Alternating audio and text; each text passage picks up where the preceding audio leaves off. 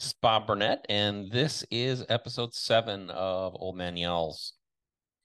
One of the buzzes kind of going across not only the Bitcoin world, but kind of the world in general is about the announcement from two South Korean researchers last week about a substance called LK99, which claims to be a room temperature or ambient temperature superconductor. So I've had some people ask me, what does that mean? And what are the implications of this? And I guess to start with, first of all, what is a superconductor? So a superconductor is a material that can move electricity without resistance. And there have been some lab created materials that can do this to date, but they only operate at, for instance, like 175 degrees Celsius below zero, or under extremely high atmospheric pressures, and there's really no practical method of using them outside of very specialized circumstances.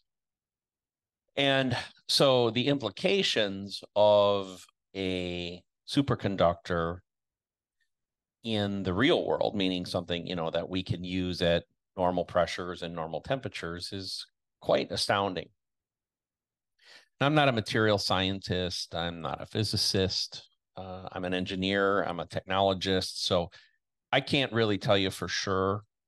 Actually, I'm not even saying for sure. I can't tell you how likely this thing is that it's real.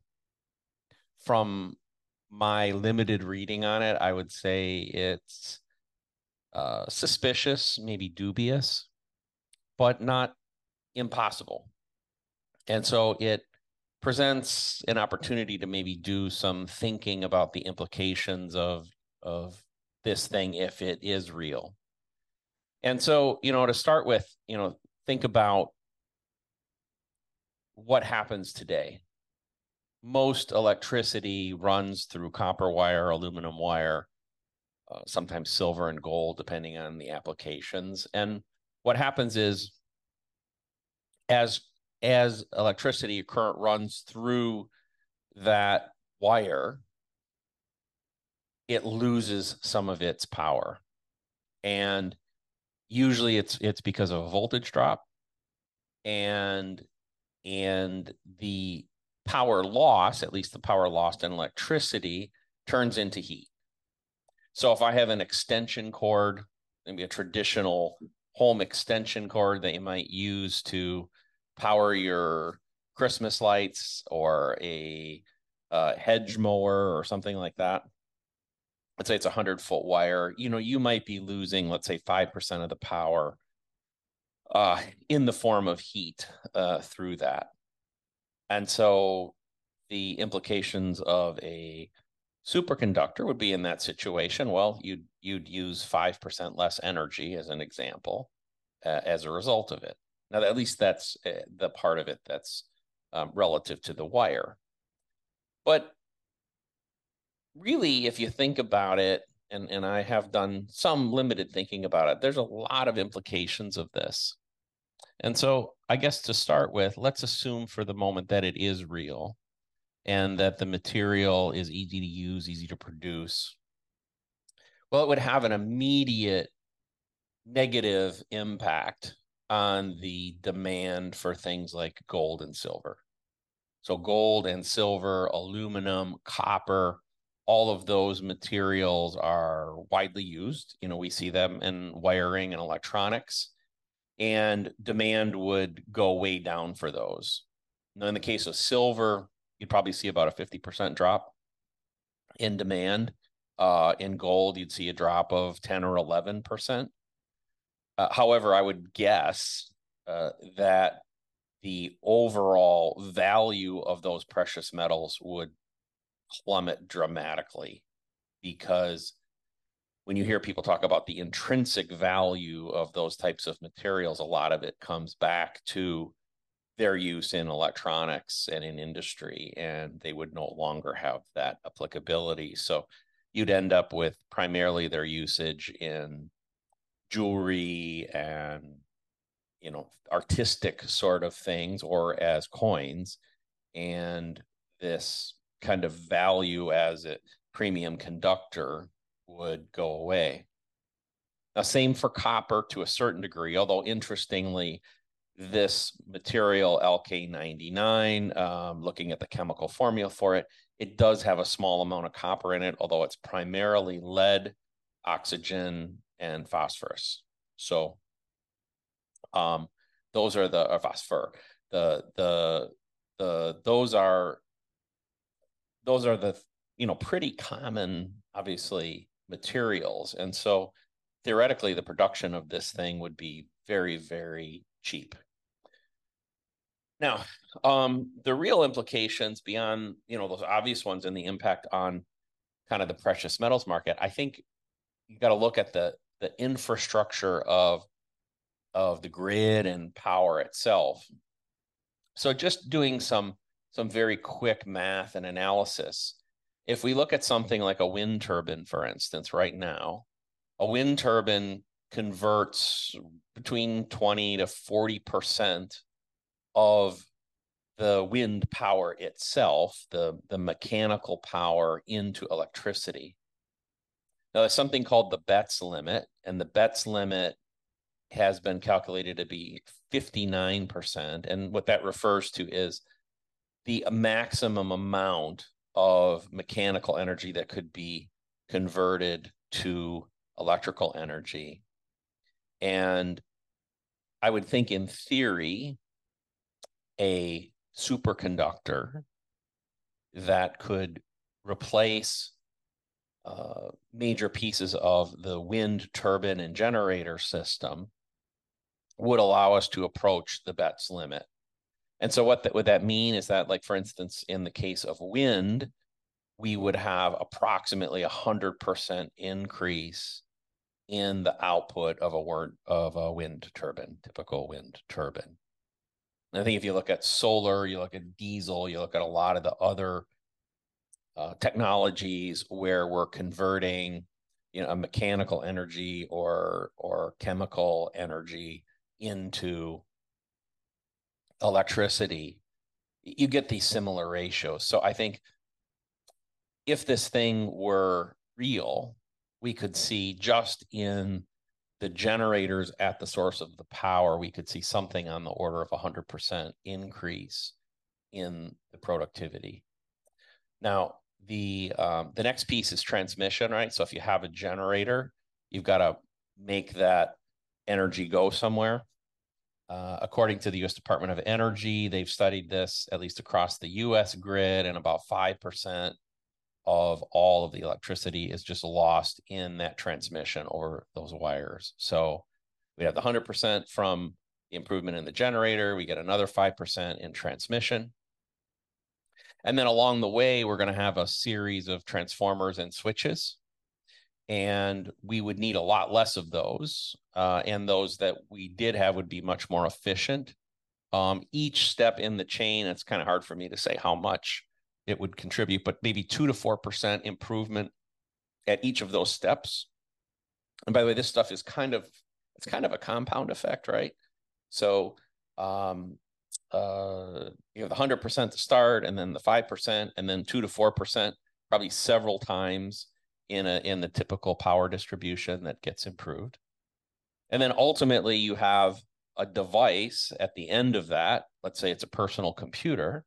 And if you look at a personal computer, what you'll find is that the average power supply, it's in the 80 to 90% efficiency range.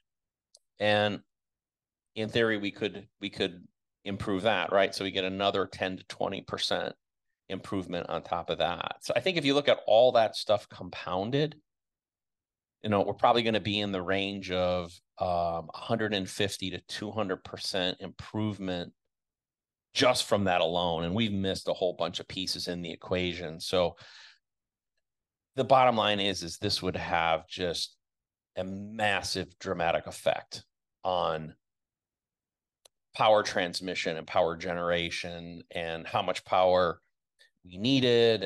And should also point out that it would also be much safer, because a lot of times, like for instance, in transmission, those lines are running at like 69,000 volts. And part of the reason for that is that pushing low voltages over long distances is essentially impossible. So you have to have these really high voltages. Well, now we could push very low voltages, maybe even the voltages that we ultimately needed, like typically maybe we downshift to like 480 volts or something on that order, and that becomes the baseline. And again, that would have a dramatic effect on the safety and on all the equipment that we need. And so it would be a massive improvement to society. Now, then we use this example of kind of from the generator all the way to the personal computer. If we then looked at what's going on inside the computer, well, the chips, a superconductor would allow the chip design itself to be radically different as well. So you're going to have less leakage, less heat, less resistance. You can drive the chips with lower voltage, resulting in higher chip density. These are means in the end, what does it really mean? Well, it means the chips are going to be way faster and consume way less power. So you take a personal computer, a server, a Bitcoin miner, whatever is the traditional silicon that we use today, and it would be, it's hard for me to predict, but I would say likely an order of magnitude leap almost instantly. So instead of us kind of progressing by Moore's law like we have recently, we would have kind of a step function where maybe we have a 5 to 10x shift in a very rapid period of time, instead of a 1.5 to 2x efficiency every couple of years, which is where we've been with Moore's law. Now, a lot of you that listen to this are Bitcoiners. So, what does it mean for Bitcoin? Well, I think it's kind of interesting, and a lot more thought has to be put into this. I may well reverse my position on this if it continues to be worthy of thought. But Bitcoin is really at the core, based on energy, and it's somewhat predicated on energy being precious and valuable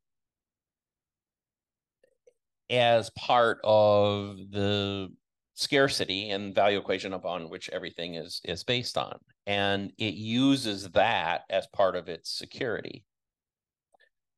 So if there was suddenly an overhaul of the world's power structure and there was a big surplus of energy and energy costs really plummeted, and we combine that with chip technology going through some sort of order of magnitude step function in a short period of time, that could obsolete essentially the entire existing mining infrastructure. In other words, it would be like saying, well, we're in this world today where maybe the typical machine is an S19 running at 90 terahashes per second and consuming 3.3 kilowatts per hour. Well, what if instead it was something running at 1,000 terahashes per second and consuming 1 kilowatt? And that, if that were to happen. Now, what that could do is create an opportunity for a nation state, big corporations, big financial services companies today do not have really any control over the mining network. And by the way, that means access to block space, access to transaction priorities, and all those sort of things. And they could theoretically, if they could get access to those chips before the existing mining community did, they could come in and kind of usurp the entire network. They could kind of take that thing over very, very quickly, and all of the existing infrastructure could get obsolete. So I'm really not concerned about that right now, but I'm just kind of painting you through kind of some of the what ifs. The reality is it will take decades for this whole thing to resolve. The this technology, even if it works, we're at the point right now where they're producing small flakes of it. And even if it works in its current form, we don't know anything about the material itself. You know, how corrosion resistant is it?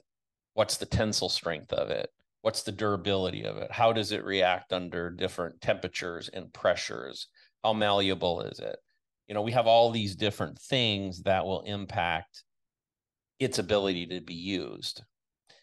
Obviously, if it exists in any form, it will be very, very useful. But for instance, it may not be conducive to being made into something that looks like wire as we know it today. You know, maybe it can only be used in, solid thick forms. We just don't know.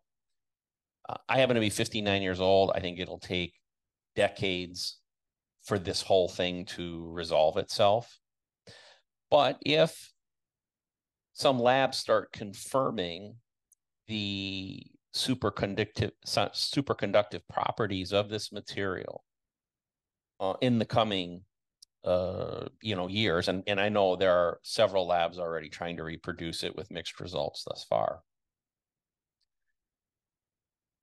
If this thing is positive, we'll probably see the most massive amount of venture capital funding, and by the way, nation state funding into this, because it will be a national security issue. It will not only disrupt the things I just talked about, but obviously it would have national defense implications, and the countries that can ramp up production of it first are going to have a huge advantage over those that are trailing.